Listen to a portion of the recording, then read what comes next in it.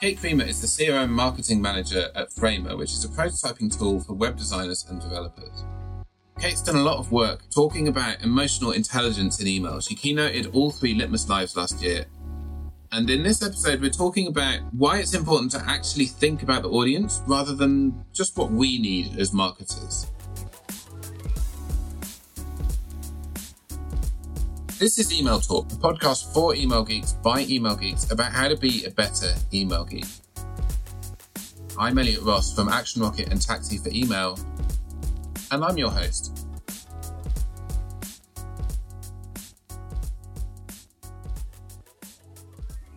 So Kate, welcome. So what we want to do is kick these off.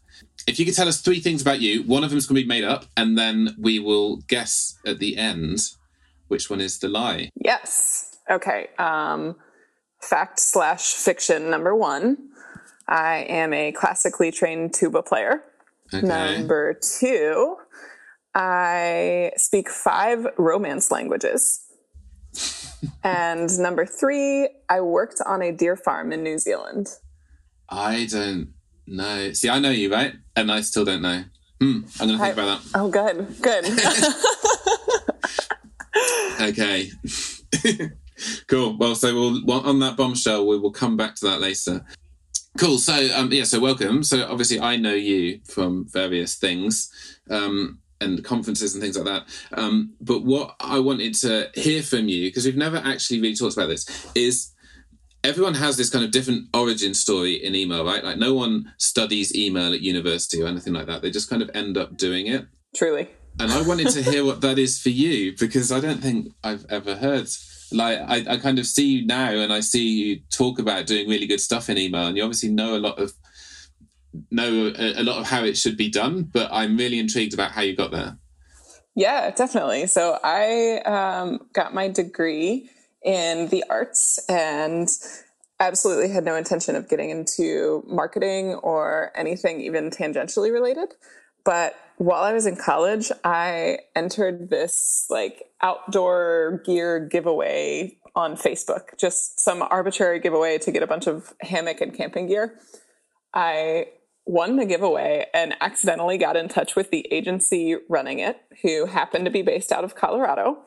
And we were just going back and forth talking about where they would ship all this gear that I won. And I just jokingly said, "Hey, do you have any jobs in Colorado?" And they said, "We actually need a marketing intern. Would you be willing to help remotely?" So I accidentally got into marketing, just starting out doing WordPress, back-end stuff, social media, really just kind of an arbitrary mix of everything. That turned into my first big girl job at a marketing agency. It was automotive digital marketing, where I kind of learned all of the pieces of digital except for email. And then when I finally actually made my way out to Colorado with Make Music, I came on as their digital marketing manager, and email was the only thing that I hadn't done. And for the longest time, I actually told my boss, she was having me run our email promotions with very little information about how it was done or how to do it the right way. The team had totally changed, so we were both kind of flying blind together. And as we got into it, she kept telling me, she was like, "Hey, you're really good at this. I think this should be the thing that you own." And I think I spent probably the better part of a year just telling her, no, I don't want that. Email's a dead end. Email's wildly unsexy. Please don't put me there. I mean, email is dead. We know that. It's been dead forever. I don't know why anybody sends emails anymore. But yeah, she insisted that I really give it a shot. And it wasn't until I went to my first Litmus conference that finally it clicked. I realized there was a community. I decided that this was the thing that I loved, and saw really what you could do with it. So from then on, it was kind of history was made. I knew how much I loved it. Which Litmus was that? Was that 2017 maybe, I guess? 18? No, it was earlier than that. It must have been either 2015 or 2016. That's cool. I missed a couple then, so I don't know which one it would have been. Was that a Boston one? That was the first one I went to was San Francisco, where, funny enough, actually the first human being that I met at the conference was, of course, Logan Baird. And then, getting to see him speak and getting to know him as a friend, like that definitely helped me geek out about what I was doing. Wow. So we have Logan to thank here. Yep. Wow. Imagine. Logan's cool. You should get hold of Logan. Logan's just the best. So that's super interesting. So you ended up kind of falling into it, but also didn't really want to do it. What made you really change your mind? I think it was a combination of absolutely hating the ESP I was working with and then finding the hacks to make it work well. So getting a lot of information from other people about how they were running marketing automation with these platforms that were built for automation, and then taking that back to work in Colorado and basically sitting down at my desk and being like, man, this ESP is not built for what I want it to do. Like, how do I kick it into submission? And I ended up just writing a lot of SQL and working a lot with our data team and our sales team and doing a lot of kind of like gritty, messy, ugly work. And then seeing the results from that was the big reward, because I think everything else in marketing is relatively straightforward in that the tools are built really well for their functions. And there's so much involved in email that it's hard for tools to do anything, and much less everything, right? Right. So being able to kick that into submission and see it work was kind of the aha moment for me. So which ESP was that? Of course it was. Okay, so what's interesting there is so you mentioned like SQL and things like that, right? Or do you say SQL or SQL? Anyway, I say SQL. Okay. But Do you say GIF or GIF? Or is this going to be? Oh, I say GIF for sure. I refuse to be drawn on the subject. So, did you go into it as a code person, being like, I want to do code, and then so like now, and I've seen you do talks around what good email is in general, right? Like very strategic, very big thought, direction-led ideas. Is that where you've always been at, and you were kind of doing code because you wanted to make it happen, or is it you were a coder and then you ended up being like, oh, actually, there's a bigger piece to this? That's a really good way to look at it. I started coding when I was in maybe middle school or high school. It's because I wanted to customize my Xanga templates naturally. So I had this is a really nerdy thing to say. I had this like baby blue little Xanga with a zebra on the bottom. And I remember just trying with the HTML to get that template to work for my little blog. And I was so excited when it worked. So I had always kind of like, I wrote a paper, I think, on like funny, like file hacky workarounds for some weird like dog software when I was in 6th or 7th grade. So I've always kind of geeked out on the technical side of things, but my work experience was a lot more strategic from the start. So I was working with clients to figure out what the best strategy would be. I did a lot of SEO and PPC, so that was a little more technical, but it was very much strategy from a work perspective and like very technical dev heavy from a personal perspective. So it's like the sort of yin and yang, I suppose. Definitely. That's interesting. Like quite often people kind of specialize on one. And I think being willing to roll your sleeves up and get involved on either side, to be honest, is really like a sort of endearing quality in a person. Like you've really got to understand both sides of it, I think, to be bless you, Elliot. Successful. It's fun. It's the reason that I like it so much is that it gives me a brain break one way or the other. Like if I come into work and I've been working on strategy nonstop and my brain can't do it anymore, it's really easy for me then to go back and just say, okay, I'm going to spend an hour or two with our templates because I'm sure there's stuff we can clean up or make better. And for me, being able to sit down and just throw my headphones on and code for a couple of hours is like a definitely welcome reset, especially these days. Yes, in current times, whatever they might be. I know. Cool. It's interesting you said that one of your first kind of exposures to code was kind of hacking like a sort of social network, that kind of stuff, like, or even just hacking WordPress and, different tools. Like, I wonder how much of that now, if you're coming into the world of code now is still kind of there. Like I had a similar thing with GeoCities in like 97 or something. Like that's how I learned how to do HTML. And then there was another wave of people with like MySpace in whenever that was, the middle of 2000s. And now what do? You sign up for Snapchat. Like there's no HTML there. There's no code. That's it completely baffles me, because you see that all the time, how really young people are getting into it now. And honestly, if I look back at it seemed like my pathway, and I'm sure you feel the same way, was so clear because that was really the only way to do it at the time. And now there are so many options, but you have to go digging for those options because nothing is really built that way by default. Yeah, and it's nothing forces you to do it, right? Like it's there, it's all there. There's courses and things you can learn more than ever, but there's nothing that gives you the kind of almost peer pressure to be like, I'm going to update my MySpace so that I look better, I look cool to my friends or whatever. Like there's none of that impetus. Truly. Maybe we should build that. That would be like peer pressure for coders. Yeah, like a social network that's intentionally sort of a bit rubbish. Would be pretty cool. I think this is your next big idea. Yeah. I'll get some time to do that one day. Cool. So I want to talk to you a bit about your talk that you've done. So I did like a whole bunch of conferences last year, and we crossed paths 3 or 4 times maybe. Yeah, it was awesome. It was a lot. Then we had there was a lot of dinner. It was so much fun. A lot of food. I remember in Vegas we had there was a meal that was, you would have to eat it at midnight because there was more than 2,000 calories. Yes, that's right. I forgot about that. I think the fries maybe were the lowest calorie thing on the menu, and those were atrocious. That is classic Vegas. So in your talk, you were telling a story of kind of how you learned to consider the audience, I suppose.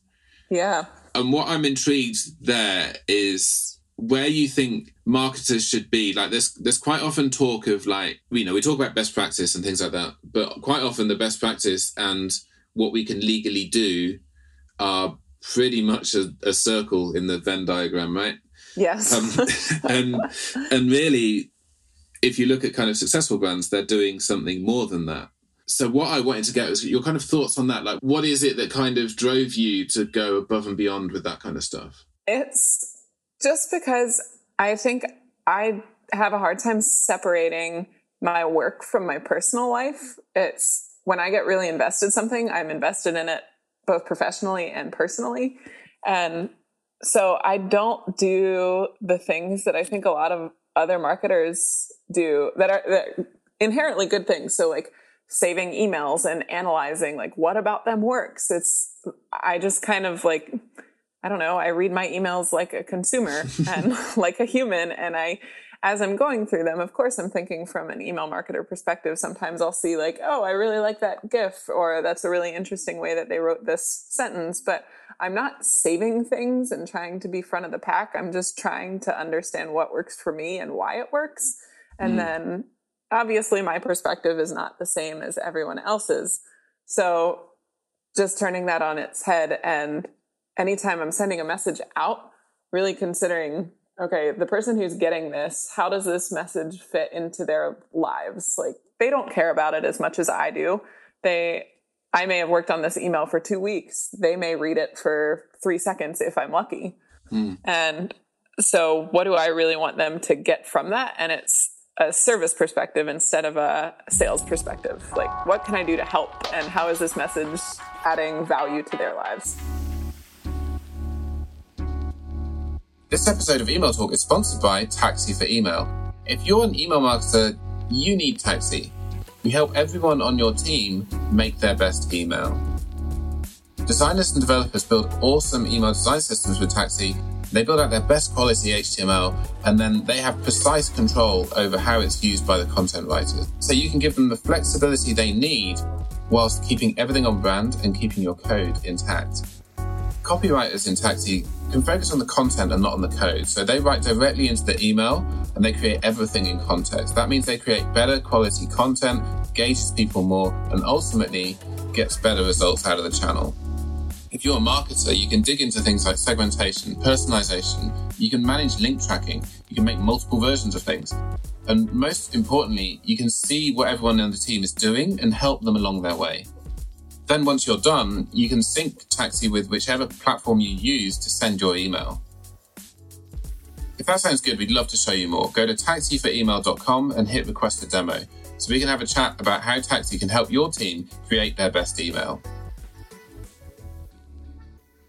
That idea of like, we see our work a lot more than everyone else is so obvious, but you just don't consider it, right?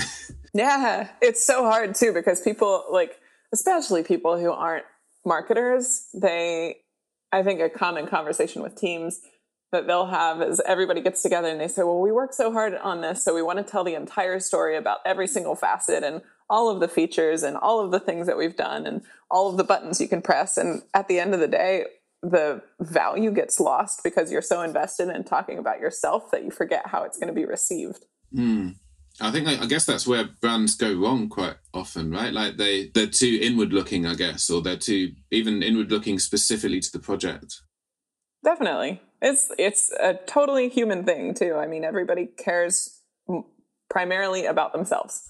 And so it's hard to take yourself out of that, but just by like asking the questions of where might people be when they read this? How might they feel? What are the different edge cases or scenarios that somebody might be in that could cause them to perceive the email in a different way that you might?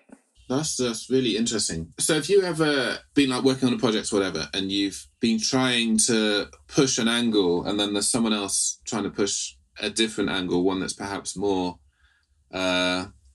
immediately business driven, to use a polite phrase. Yeah, how do you find that? Like, how do you get people to come around, I guess? So that's definitely a challenge I've had. Yeah, that's asking how you measure things obviously helps, but when somebody is trying to say, okay, well, we need to make a bunch of sales tomorrow, so we're going to highlight that this is 50% off and say it 42 times in the copy. Like, it's kind of hard to get buy-in immediately from that because people don't see the long-term effects that has on a relationship. So I like to think of it as, I mean, you've heard this 1,000 times, but I like to think of it as a dinner party where like the way that your messaging comes across, like you can think of yourself as the guy standing up at the end of the table at a dinner party. And if you're consistently the person standing up and shouting about yourself, then eventually everyone's going to just tune out and they're not going to want to be at the party. But if you instead can spend most of the party sitting and listening and trying to figure out what people want and what they need and interjecting when it's helpful and you're actually giving them something of value, then you have this opportunity to build a better relationship long term. So getting back to the question, that those conversations can be particularly challenging because a lot of people want immediate results. And the way that I've found that's most helpful to help them change their thinking is point out brands that do have really, really good relationships with their customers, and good like brand standards and brands that people tend to look up to and respect, and go through their messaging with your team and kind of look at, okay, what are the patterns that you see here? Are they leaning mostly on urgency and discounts, or are they leaning mostly on value and support and service, things like that? And you tend to see patterns. So pointing to other people can be really helpful there. And then if that doesn't get the message across, you can always do holdout groups. So A/B testing, okay, if we're going to put these, 10,000 people in a high value, like super urgent campaign, let's also do a holdout group of people who don't get those sorts of messages and commit to it for long enough that you can get statistical significance in your tests, because one message may show that urgency and fear tactics are good for like the immediate boost in revenue. Right. But generally what you see is over time that those relationships tend to show less and less value if you're constantly leaning on those rather than building actual relationships.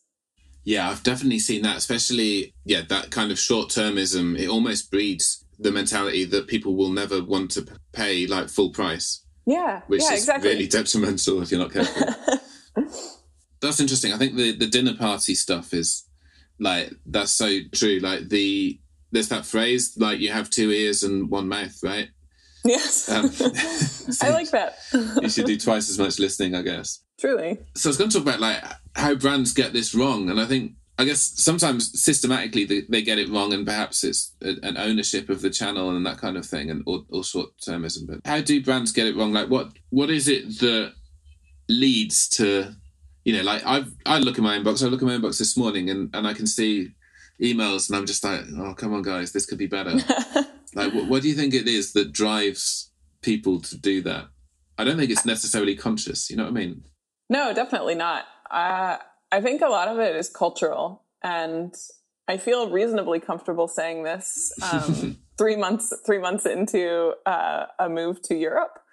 But one big thing that I've noticed is the difference between American and European culture in business is the way that I think Europe gets it right is that not everything is a fire all the time. That's really interesting. At least in my experience at Framer anyway. I could be totally off base. But I think when you have a company culture of, hey, we're all in this together, good work takes time, and we have a shared goal, I think that definitely influences the messages that are coming out of your marketing team. So, yeah. I've consulted with companies before, and I've been at companies before where everything that we work on has to happen yesterday.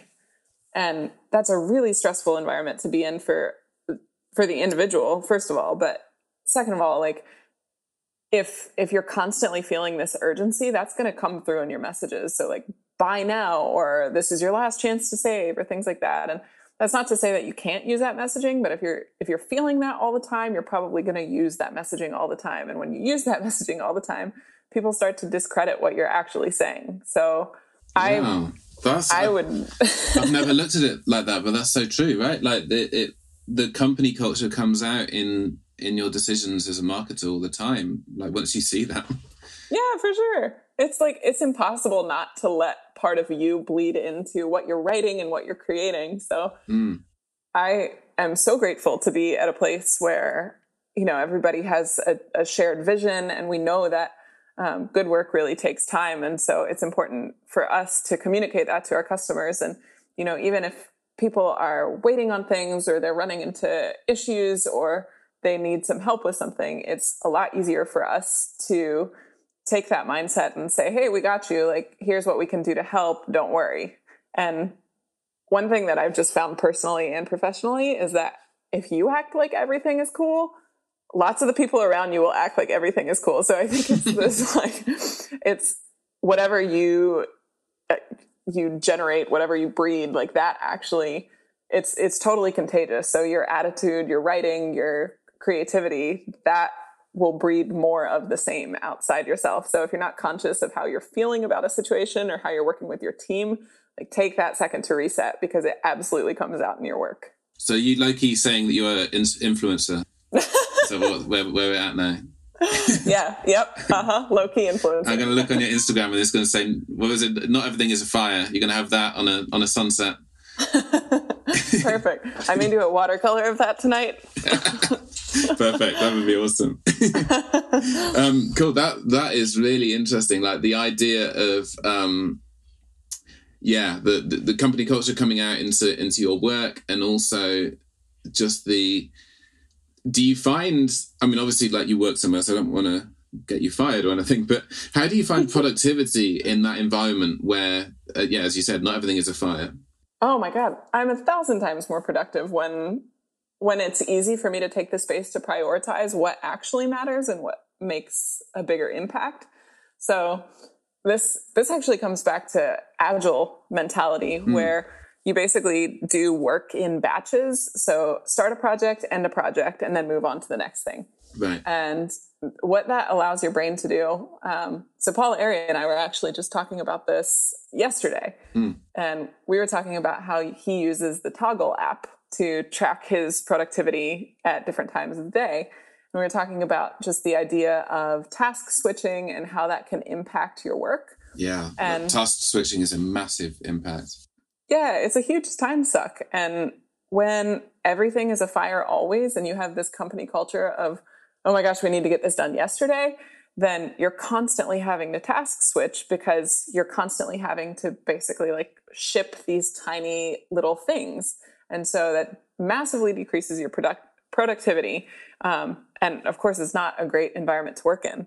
But on the other hand, when you have a team who's calm and collected and invested in success together, you have the ability to give your brain the space to start a task, end a task, and then kind of regroup, move on to the next thing, and prioritize the things that actually make the difference for the business. Wow. Yeah, that sounds it sounds ideal. I want to work where you work. I know. Yeah, well, I'm not a CEO. Yeah, I guess maybe the CEO role is different a little. I don't know. I don't think it lends itself as much to Agile as other roles might. Yeah, I mean, we've been looking at it. So obviously, like the dev team work in an agile way, and we've tried to at least take some of the values into the other teams, and it works pretty well. The kind of 2-week sprint model sometimes doesn't work for, the sales guys. We can't say, sure, well, we'll book in a demo in 3 weeks. Can you get your story together? Like, that's not how things work. But I think Agile has a lot of value that email marketers can dig into. Definitely. Especially in a discipline where so much stuff is last minute, sometimes necessarily last minute because the world has changed or, the market's changed or whatever, and you do have to get stuff out quickly. Yeah. Which, kind of sometimes moves you out of that concentrate on one thing and get it done and then move on to the next thing sort of approach. But nevertheless, it's so key to at least have some of those values, even if you do end up doing emergency work. Yeah, we're all human. Like, it's never going to work perfectly, but if you can always have an ideal state to come back to, then it makes it easy to kind of regroup periodically. Yeah, absolutely. Huh. Wow. Well, that's maybe I will steal some more of your time. We could talk a bit more about Agile at some point. That could be pretty cool. Into it. Like, what does Agile look like for email geeks? That could be we could talk about that. I love it. Cool. So that's really useful. So thanks for that. What I wanted to talk about, just to kind of finish up really, is what do you do? When you hear an interview with someone and someone says, like, where do you get your big ideas from? Like, it's like the laziest interview question. But how do you, I guess, get exposed to new ideas, right? Because it's so easy to get the kind of tunnel vision and look into, I'm focusing on this and that's it. My headphones are on and I'm not taking in new ideas. Like, how do you make sure that, I guess, you get ideas to improve and things like that? Yeah, that's a tricky one. And I often actually struggle with imposter syndrome about this because I see so many developers coming up with like brilliant ideas. I mean, like Jay Oram, obviously, and Mark Robbins, and just the developers and Tomlin, who are constantly coming up with these incredible ideas. And I look at that stuff and I'm like, but how? Like, how do you even take the time to dig through this stuff and understand how it works and come up with new solutions? But for me, just as like a pretty creative person, I tend to lean towards the arts, just in my personal life. I think I get most of my ideas from a lot of books on human psychology. Okay. And animal psychology, for whatever that's worth. I know they're not reading emails, but some of them do. The weasel loves an email. Oh no, you've given me a terrible idea. Okay, but yeah, like books about psychology and just how people work, because email is inherently a really creative and very personal communication channel. So a lot of the things are born out of just a necessity for how do I communicate this point differently, or how can I try this different creative or artistic concept differently? And then I tend to, with that, like that's the stuff that really gets me thinking, and like the segmentation and behavioral automation, that stuff is fascinating to me. So just having chats with my data team and different teams in the company to figure out what they think people are doing and what we could do to be helpful, that stuff is really inspiring to me. And then being able to take that and look at some of the great development work that other people in the space are doing and just kind of like throw it all together and see what I can do. Just do like the Muppet hands on the keyboard, just typing it all out, just figuring out what's possible and playing around with things until something clicks.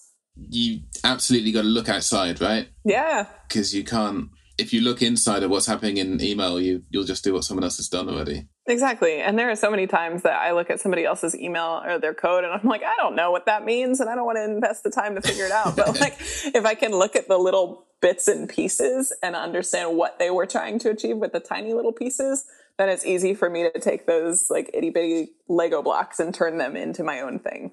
I love that. I love our community is really good at that as well. Like yesterday I was doing a email geek coding workshop and oh, nice.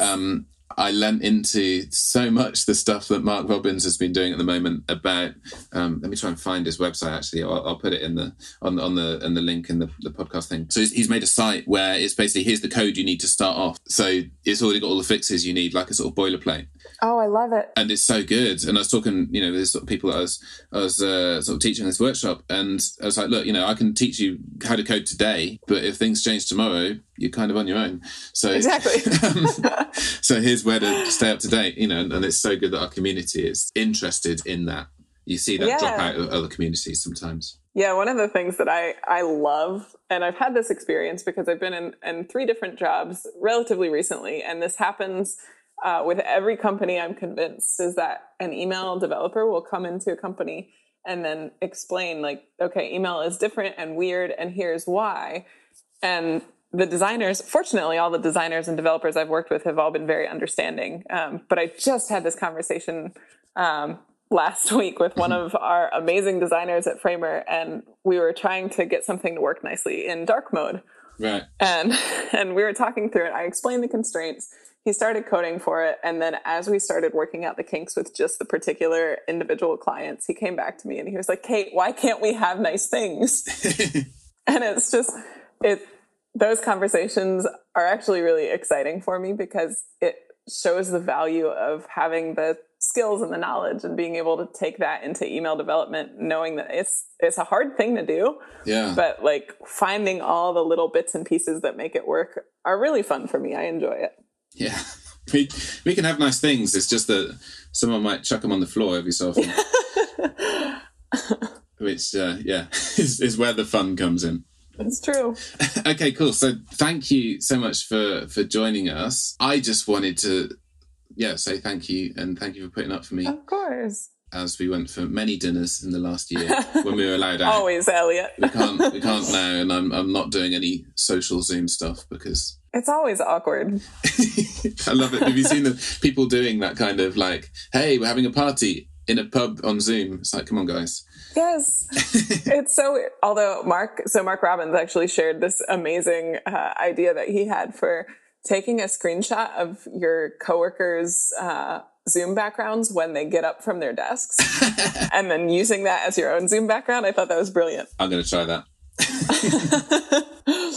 Cool. So where can people keep up to date with you, get hold of you, come and annoy you on the internet, that kind of stuff? Yeah, for sure. Twitter is usually the fastest way to get a hold of me.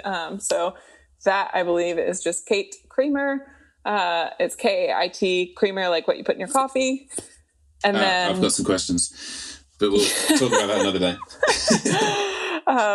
Instagram, if you're interested, is mostly like dog and nature and art pics, but that's Wandering Kate. My website is wanderingkate.com. And then, of course, you can always pop over to framer.com to see some of the cool stuff that I and my team are working on.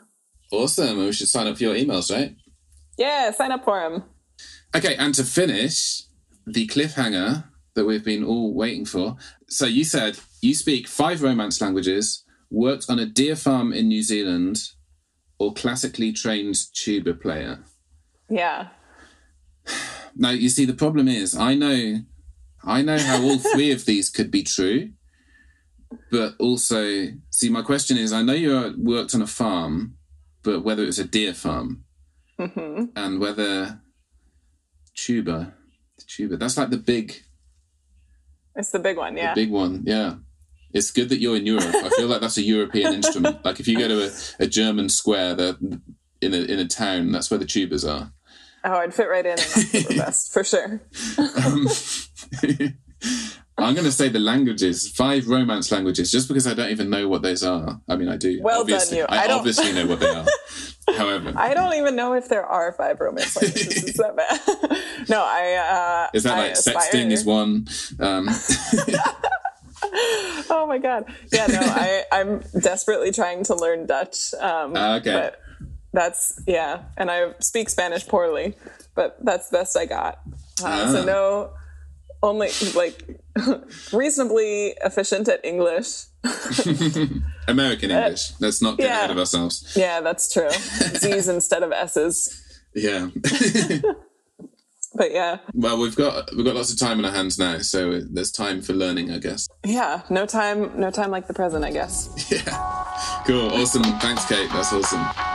Thanks, Elliot. Thank you so much to Kate for joining us. We've got lots more to come on Email Talk.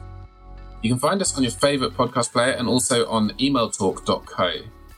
There's 2 things you can do to help us. If you can, we'd love you to leave a review or a rating on iTunes. And even if you don't have iTunes, we'd love you just to share this podcast with your colleagues, anyone you know who is interested in email.